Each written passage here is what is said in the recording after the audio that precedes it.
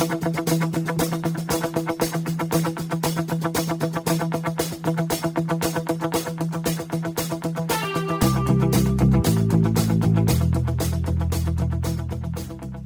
to the Natural Running Network. My name is Richard Diaz, and what I hope to do is introduce you to some amazing athletes and luminaries from the sports science community, and what has come to be expected, I'll provide some highly opinionated rants on all aspects of endurance sports and my current favorite, obstacle course racing. Now sit tight, grab a cup of coffee, and let's do this.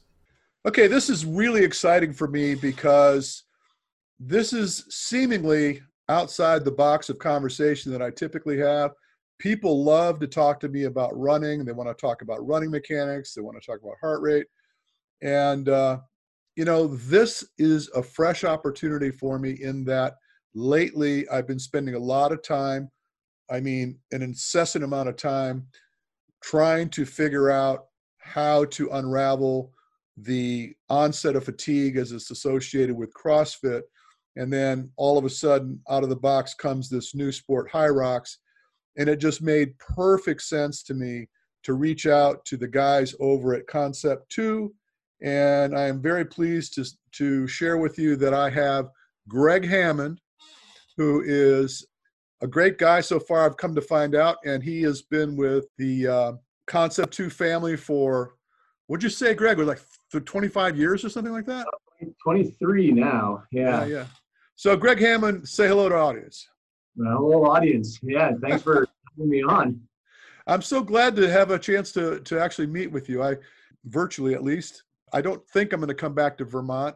Who knows? Well, as much as I travel, there's probably a good chance we'll probably meet somewhere other than Vermont. Yeah, well, maybe at a High Rocks event or even a CrossFit thing. I don't know. I really don't know anymore. I come to learn at my old age that I'm just not in charge anymore. I just do what seems to get in front of me the most. Yeah, that's great. So I want to talk about a couple things. First of all, you're familiar with the program that I did for CrossFit, and we've kind of connected softly, let's say, through Instagram. But I've been playing with your toys now for a bit. But by the way, I should tell you that I bought my first rower, CONCEPT2 rower, in 1989 was the first rower I bought from you guys. Yeah, Model B. Yeah. And we used to use it. We used to use it in a circuit where the focal point of the circuit was the rower, because that was the thing that separated the wheat from the chaff. You got on that thing hard for a minute and then have to go and do some exercises, and it would just suck the life out of you. I had a love-hate relationship with that thing forever. I think it's been about 2 years ago now. Hunter McIntyre said, look, dude, I want to buy you a piece of exercise equipment. So what do you want? He wanted to buy me an assault bike. And I said, Hunter, assault bike is, I don't know, it's just kind of noisy, and I don't know if I'm going to love that thing. I said, just get me a rower. And lo and behold, one day, the rower shows up at my front door. And it turns out my wife really started to enjoy it. She, we would train together and she liked using it. And, it's in the secret lab. So we had it available to us to train on. And then one day I said, I saw this CONCEPT2 bike, which is amazing because I have a triathlon background back in the day. And cycling is a thing for me. And I knew that I could gravitate towards this thing. Then I saw the ski erg and I thought, wow, that's kind of cool. And I thought my wife would dig that because she doesn't like to ride a bike. And so now we got all three of the pieces in the lab and we use them pretty much daily now. That's awesome. Yeah. Yeah. And I don't mean to take the show from you here. I want to hear from you, but I wanted to give you some backdrop on this because I think it's important for the sake of the conversation. It's the three pieces of equipment definitely complement each other extremely well. And when you said about, back in the 80s, which is about when I first started finding out what the rower was too, same kind of deal. It was at rugby practice, you either ran hills or you rode. And so that was the option, if the weather was too bad or you just didn't want to go out and run hills. And I found the same thing that you did. And like, you know, you could be on it for an hour easy, or you could be completely done in less than a minute, all based on what you want to put in the Oh machine. my God. So coming from a cycling background, getting on the bike, you know, I thought, okay, I'll clip into this thing, turn on some tunes, and I'll throw down, it says here 20,000 meters. That doesn't seem very far. I started relating it to the distance I might travel on my bike. And I got on this thing and I was punished after about 20,000 meters. I'm going, wow, that's like 12 miles, you know? Yeah. I'm used to riding like 80 miles, you know, and going out hard for 40 miles. And one day I thought, you know, what the hell? I'm gonna try to go 30 or 40,000 meters. I was wrecked for the rest of the day. It's one of the things with our bike that people don't realize, and we have to explain it to them to make sure they get what they're looking for. You know, if they're used to spinning on a spin bike with a weighted wheel that is kind of assisting the pedal stroke, as opposed to ours where, you know, it's just like a real bike. If you're at the bottom of your stroke, you know, there's nothing dragging your foot through the bottom of the stroke. You do realize really quickly that it feels more like maybe mountain biking, or, you know, there's your quads get a lot of use on ours compared to, say, a normal standardized spin bike on there. Well, I taught spinning for years. I was actually one of the first spinning instructors in the world. Wow. Johnny G, who was the founder of spinning, is a dear friend of mine. And matter of fact, I used to do all his VO2 testing for him back in the day. But I got on this thing, and I think the best way to describe it from my perspective is you get what you give. Oh, for sure. And you'll never beat it. You'll never beat it. No, you get what you get. You try to beat it down and it beats you right back. You know, There's no freewheeling. It's not like the spinning bike where you get momentum on it and you're just chasing the wheel. Right. Glad you said that, because it is tough to like, we're the type of company, if somebody calls up and they have a long background in spinning and they think that they just want the Concept2 brand and they think the bike will be like what they use in spin class, we'll actually kind of steer them away from buying it, saying, well, you got to be open to the idea it's not going to feel like that. And we've been lucky. Everybody who's got one, we've been really lucky with the bike, is that people accepted it and loved it right out of the gate, which is kind of nice, because we were a little bit, you know, on the fence, because first everybody wanted something with arms to mimic like an air bike, and we didn't want to do that. And we said, listen, we're all mountain bikers here. There's some road bikers here. Let's make a bike as if we were making something that we wanted to use, and then the bike came from that. So we kind of made it for ourselves first, just like we did with the ski erg and the rower, thinking, well, that worked, let's try it with the bike, and it seemed to be paying off. So it was a great move. It was a great move, because I'm telling you, my first thought after getting a couple workouts under my belt was, this is going to make me so much stronger on my bike. Oh, I think so. Yes, for sure. Yeah. And so that's been a thing for me. But where I was heading with this is that I wrote this program for CrossFit Dark Horse, and we wanted to provide some scientific background to the training. So most CrossFitters don't look at heart rate, and I wanted to try and encourage them to see the value in tracking heart rate, because heart rate represents what it costs you to do what you do. And the work you put out is the yield. So it's like what you're buying and what you're getting for what you paid for. And I felt like that was kind of left aside. Most people are just more looking at the amount of force they can create, really kind of discounting cost, which is why most often you see in CrossFit, you see these guys laying around the gym and, you know, they're dying after a workout and everybody's like, hey, good for you, nice workout. And I thought, well, to me, if you're laying on the ground, you're failing. So I said I wanted to supplement the concept of the strength training with heart rate specific modalities and get them looking at the expenses associated with the efforts. And then we did that in the first round and it did really well. But then I thought, you know, we haven't taken into consideration what the differences in expense would be associated with the particular devices. And the ski erg being a very popular thing in CrossFit and now in High Rocks, I wanted to see, what does it cost you to put out a max effort on the ski erg? And then what would it cost you to put out a max effort on the rower? And then what would it cost you to put out a max effort on the treadmill and the bike?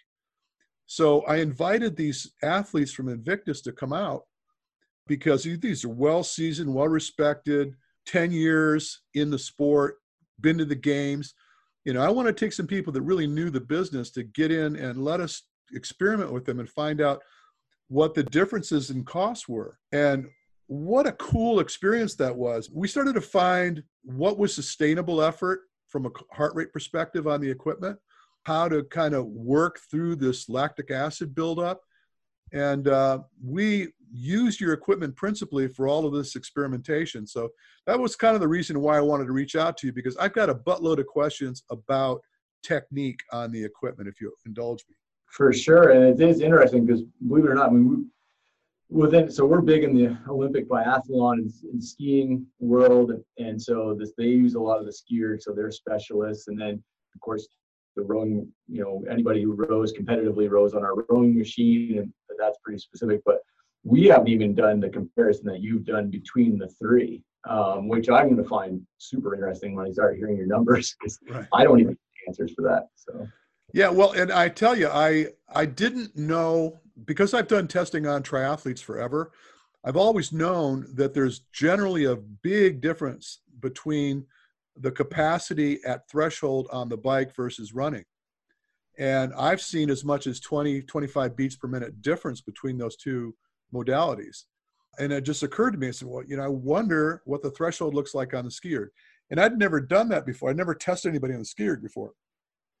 I had tested people years ago on the rower, and of course, many, many, many people on the bike, but just not the same as in this circumstance. So it was cool, and you'll get it. I'm going to send you a copy of the program so you can see what I did. It's not going to be released until I think the 18th or 19th of this month, but it's done. And I'm so proud of how it all shook out. But I want to ask you about, and I went to your website. And by the way, people listening to this, I highly recommend you go to the CONCEPT2 website and look at the tutorials that are available there, because you guys have outlined a lot of the details that I think are important for people to understand there. But I want to talk about the damper. So whether the damper be on the rower, the bike, or the skier, can you explain the loading pattern and what would be the way to approach it if you're like just new to dealing with these devices?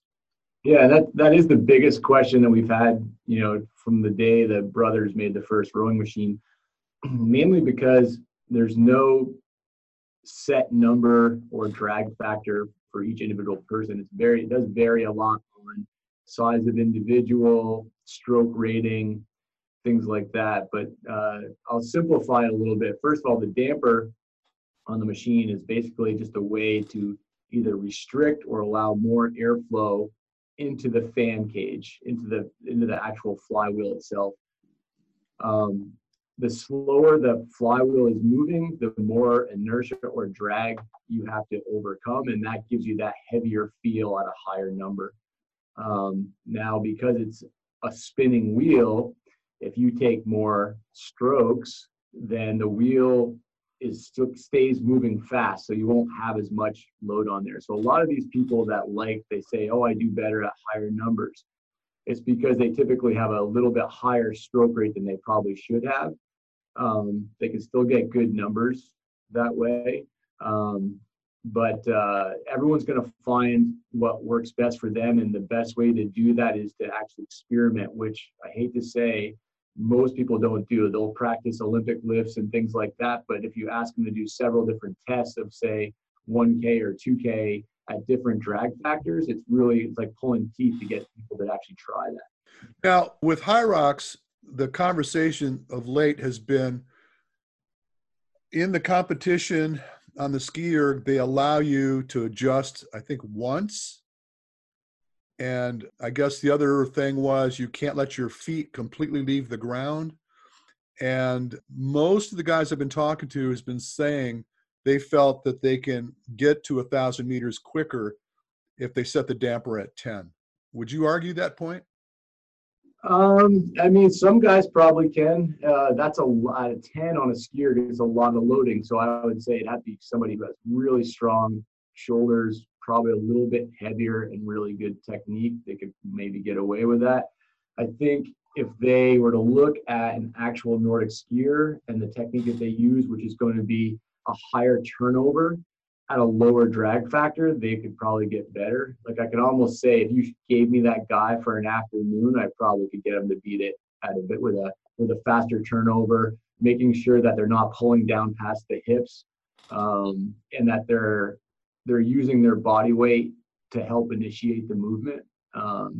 So the idea of not changing the damper once they set it, that's because the machine actually calibrates between strokes.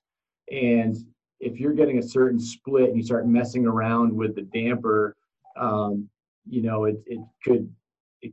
it wouldn't be as accurate if you start moving it around. The stipulation we do for World Indoor Rowing Championships is that you can row at any setting you want, but once you pick it, it stays there for the duration of the race. And that's how we get this like pinpoint accuracy on time and split and things like that.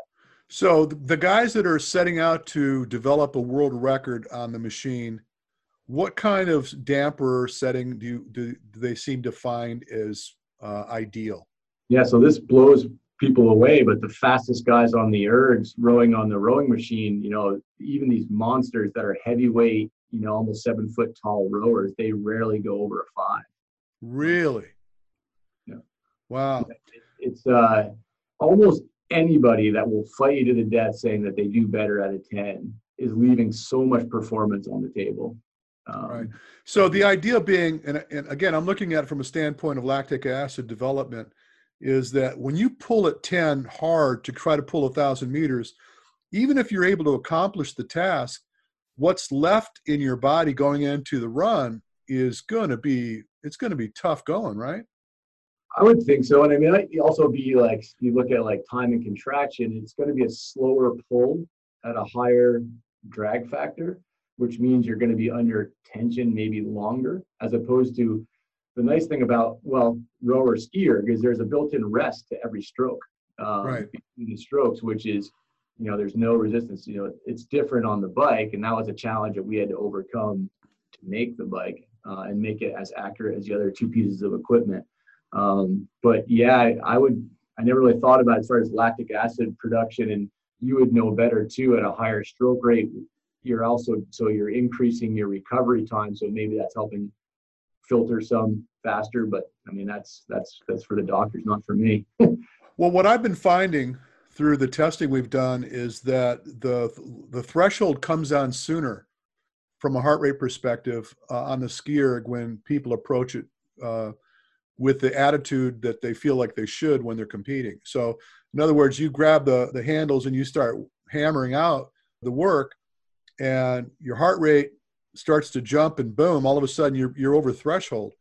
And something to be said for the recovery in the phase, where you're releasing the load and you're regaining the load, that helps to try to mitigate some of the lactate production. But I think there's a diminishing return. I've been counseling the guys that I coach that are competing now to look at between 6.5 is what I've been telling them.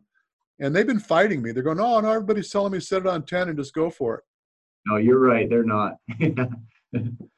Yeah, it's it's interesting too that the sport of Nordic skiing has been around forever, as long as rowing and stuff. And if somebody really wanted to look into this more, if they look at sprint skiing, so like intervals of 1,000 meters, and the fact that they take off in a double pole motion, and the way their body mechanics work, I think that would help a lot of people. But we're so into the gym mentality that people don't realize that this isn't, yes, it's a machine, but it's derived from the movement that's been going on for, hundreds of years. So right. There's a lot more to it than just what we know from the ski erg machine, if they actually looked at skiing on there. So. Well, that's how I approached it, just as a complete novice. When I first got mine, I just tried to mimic what I thought it would look like if you were cross-country skiing. That's been my approach. But also, too, it's interesting you say the skier, because so much of what we do in the gym is hip opening movements. The skier is one of the few cardio, endurance, metabolic conditioning tools that involves a hip closing. I mean, you're not going to do 30 minutes of ball slams or 20 minutes of toes to bar, but you can ski her, for a marathon if you want to. It's interesting. Yeah, well, I know that the wall ball exercise in high rocks has been the killer of most of the athletes. To go unbroken for 100 repetitions has been quite the challenge for a lot of guys. When High Rocks first came to us and they showed us their layout of their event, I'm like, what mean guy put the wall balls last? Yeah, yeah. It would actually kill you, especially after rowing. Your quads are spent, pushing a sled, your quads are spent. Yeah. Are you guys involved from beyond just a sponsorship relationship? Are you co-owning the thing? I mean, because it seems like your involvement is pretty heavy. No, actually, and we really don't ever do that. Same with CrossFit. It's really, we're just equipment support. And same when Greg Glassman came to us, we look at it and we're like, hey, this looks cool, and the people doing it look awesome, and this is something that we would enjoy doing ourselves. And then we just start talking about equipment and what they need and stuff like that. But no, it's very much just we're in the competition and we think it's a good one, and we really wouldn't do it if we didn't think that people were going to buy into it and like it and have a like-minded kind of idea of fitness that we do. I think it's a monster. I think the whole High Rocks idea is a monster. I think it's going to be something you're going to start seeing a lot more of in this country. And I certainly hope that they are able to put on an appreciable amount of events so that everybody gets a chance to participate. Because, I'm writing a program for High Rocks, and there right now we have, I think, 2 events that are slated to show up in the near term. Well, there's Dallas and there's Los Angeles, and then after that, it's Berlin, correct? I believe so. I know they have more planned at some point, in the U.S. And I think they actually looked into some on the East Coast too. But yeah, actually I haven't seen it cross my desk yet. So. Yeah, I sure hope they can do it. I'm assuming that's their plan. Talked to Hunter about it. He's now a sponsored athlete with them.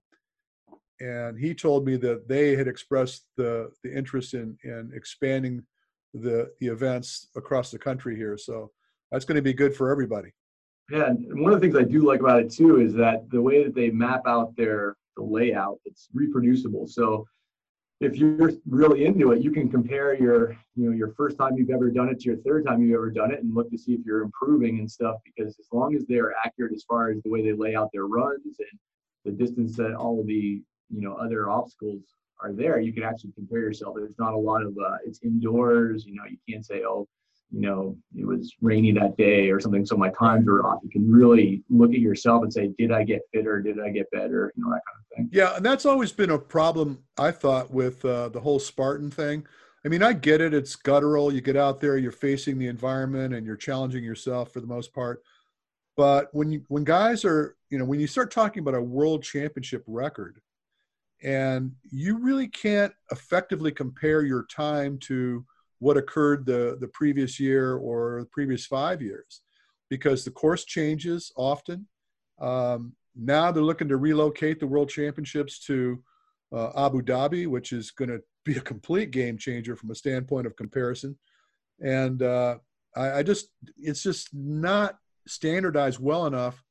And I mean, I get kind of why they don't do that, but I like the fact, as you suggested, you could compare your own times over time to see whether in fact you're improving, or even compare your times to on a level playing field against the world champion. Yeah, I think they're onto something. We were lucky when we did start working with them. We got them to send us some sleds and some other stuff so that, once the snow melts here in Vermont, we plan on doing some training here. And, as the events happen, we'll send different, employees so we can actually test ourselves. We already had some people go through it. So there's already a pecking order on the wall of who's trying to beat who here at CONCEPT2. So nice. It looks fun to me. I'd love to come out there and perform VO2 tests on guys that are really savvy at the sport. It'd be fun to find out, set some standards on what heart rate should look like when you're doing the type of work you're doing. Yeah, right probably about 20 minutes from us, there's a Nordic and rowing center, and we're lucky that a lot of Olympians train out of there. They actually do have a human performance lab 20 minutes from here. And what I'd like to do is get somebody who, maybe one of your athletes that's really good on the skier, and compare their VO2 and stuff like that to some of these other more sports specific athletes, and just see how it translates over the 3 different machines. It'd be interesting for me too. So this is kind of a wild question, but I'm going to ask it anyway. So between the 3 pieces of equipment, which one do you think has the potential to develop your VO2 the best? Or let's call your cardiovascular fitness the best? Well, if I just looked at large muscle groups being used, I would have to still say the rower primarily, just because of the range of motion and the fact you're using, quads, glutes, lats, probably a little bit more than the skier. But we haven't really done any testing, so I can't say that for sure. I do know that some of the highest lactates recorded are in rowers. I haven't heard that statement as much from Nordic skiers, so I really don't know. I would have to probably choose the rower. And if you were to recommend a piece of equipment to someone that's just going to set it up in their home for a fitness piece, novice athlete, what would you recommend? For me, it would be between the skier and the rower, and the determining factor I would ask that person is like for me, skier is my favorite of the 3, primarily because I don't like to sit to do my workouts. So if somebody didn't mind sitting and being on the rower, I would say that, get that first, and then, skier second, bike third, maybe, unless they enjoy cycling, then, they mix up that order. But that's probably pretty much with some of the pro athletes that are really getting into our products. They ask me what to get first. I usually tell them rower first, skier second, biker third. But it's amazing that once they try one, the other ones are coming pretty quickly thereafter. Yeah. So this is probably going to be my final question. Curious to know, because I have athletes that I'm coaching around the world that are now starting to employ the skier. They're starting to show up in a lot more gyms. And I have them doing a workout. I refer to it as Jean-Claude. And I don't know if you're familiar with who Jean-Claude is. You're not old enough? No, yeah. Talking about. Yeah, you see Jean-Claude Killy, right? Oh, yeah, I know. Yep. Yeah, you're older than I thought. Fan of the sport. Yeah, because I named it Jean-Claude, and nobody that I coach knows who the hell he is. But it's just kind of a spoof on the CrossFit names. I started giving my workouts really weird names, whatever came to me. Yep. And so the skier workout that I have them do is a 5K all-out effort, and we call it Jean-Claude. And so just for their benefit, what would you consider to be, what's the word I want to use? I want to say highly competitive finish time for a 5K on the skier. Oh, probably around 18, 19 minutes, maybe. Really? I've got one guy doing 20 flat, and he's new to it, and he sent me a message the day after. He said, I can't use my arms. It really kicked his ass. It's so dependent. And here's the crazy thing. So as you know, with rowing stroke, there's a definite advantage to being a taller athlete on the rowing machine based on the length of stroke, right? And long levers, especially hip to shoulder lever for the hip opening and the leverage you can create. For guys like myself, who wasn't an on-water rower and I'm built a little stockier, so like 5'9", 195, built like your typical CrossFitter, my skier times and rowing times are not that different. And I would say I'm much more competitive on the skier. I would think that somebody like Ryan that you work with would be fairly similar, that his skier times would be as good, if not better, than his row times, but that's just a speculation. Well, I'm curious to see. I'm going to find out. I'm going to lay the gauntlet down and tell him I want to see him break 18 minutes. Yeah, on our monitors, people might know is that there's actually a screen that has projected finish, which is an amazing motivator when you throw that gauntlet down, because every stroke it's going to change its projected finish. So the big thing is to not go out too hot on any of our pieces of equipment, because you blow up so quickly. So when you learn to use that projected finish screen, it allows you to do 3 or 4 quick start pulls and then settle into that pace of your projected finish. And then if you have anything at the end of the time, you can kind of let it go at the end. But as you've mentioned before, is that anybody who doesn't know our equipment well, who goes into competition, chances are they're going to go out too hot and blow up too quick. Yeah, well, very cool. Well, look, Greg, I hope that we'll get a chance to meet each other in person. I was hoping to be at the LA High Rocks event, but luck would have it, I'm actually going to be in Maryland. I'm doing a clinic in Maryland at that very same weekend. So I'm really kind of disappointed that it turned out that way. But, you know. I'll be at the West Coast Classic in Del Mar later this year. That'll be out in California. But I'll also be at the CrossFit Games and a couple of other different events. And I do need to get out to your area in California sometime soon to work with some of the other sports that we work with other than the functional fitness side of things. Yeah. Well, again, I appreciate you taking the time to do this with me. Any recommendations, links someone might want to follow, thoughts about getting access to your goodness? Yeah. So you mentioned the website. So our website has just oodles of information from if you have someone who maybe has access to our equipment already and they just want to learn more. There's a whole section that's called Damper Setting 101. And so that would kind of go in more depth on what we started to talk about. Also, there's videos on technique that are really good on there, even some common mistakes that people might be making. And if you hear this and you don't have access to our equipment, we have a rower finder and a skier finder on our website. So you can put in your zip code. It'll tell you the gyms in your area that have them. And a lot of times, if you just want to try the piece of equipment, if you call the gym and say, hey, listen, I just want to try this piece of CONCEPT2 equipment, they'll let you do it. One thing you have to be aware of, though, is our equipment lasts a very long time. So the piece of equipment you might be trying in a gym could be 10 years old versus something that was, made yesterday or something like that. Yeah. And does that matter? It doesn't as far as accuracy, but as far as how people maintain our equipment, it can vary. It can look pristine, 20 years later. It could be a gym where they don't clean the machines and you've got chalk jamming in the buttons and, it's got 10 years of sweat on the monorail with bumpy seat rollers or something. Yeah, I could tell you that I'm quite familiar with what it can do if you don't take care of the rails on your rower. That's a lot of dust and sweat and compressed by the seat rollers. The nice thing is if, a little bit of Windex and it might be gross, but even a sweaty t-shirt after your workout, if you wipe it down, it comes right off, which is nice. Yeah. Well, I have a tendency, I'm kind of meticulous about it because I know what it can do. It can pit the rollers and just the whole sensation of sliding back and forth gets to be really annoying. So I clean mine with a degreaser I use for my bike. And I clean those rails almost every time we get on them. It's funny, at the affiliate that I train out of, if we have a lot of rowing, I'm the same way. I mean, actually, when I first started here, I was actually a test rower. Part of my job was test rowing each individual rowing machine. So I'm very anal about smoothness. And before a workout, I'll even clean it before I even do a workout, even though if it's a short interval workout or something like that, because the bumping would annoy me. And of course, everybody else thinks that I'm cheating or somehow making it easier. And I'm like, you're perfectly welcome to clean your own monorail if you want.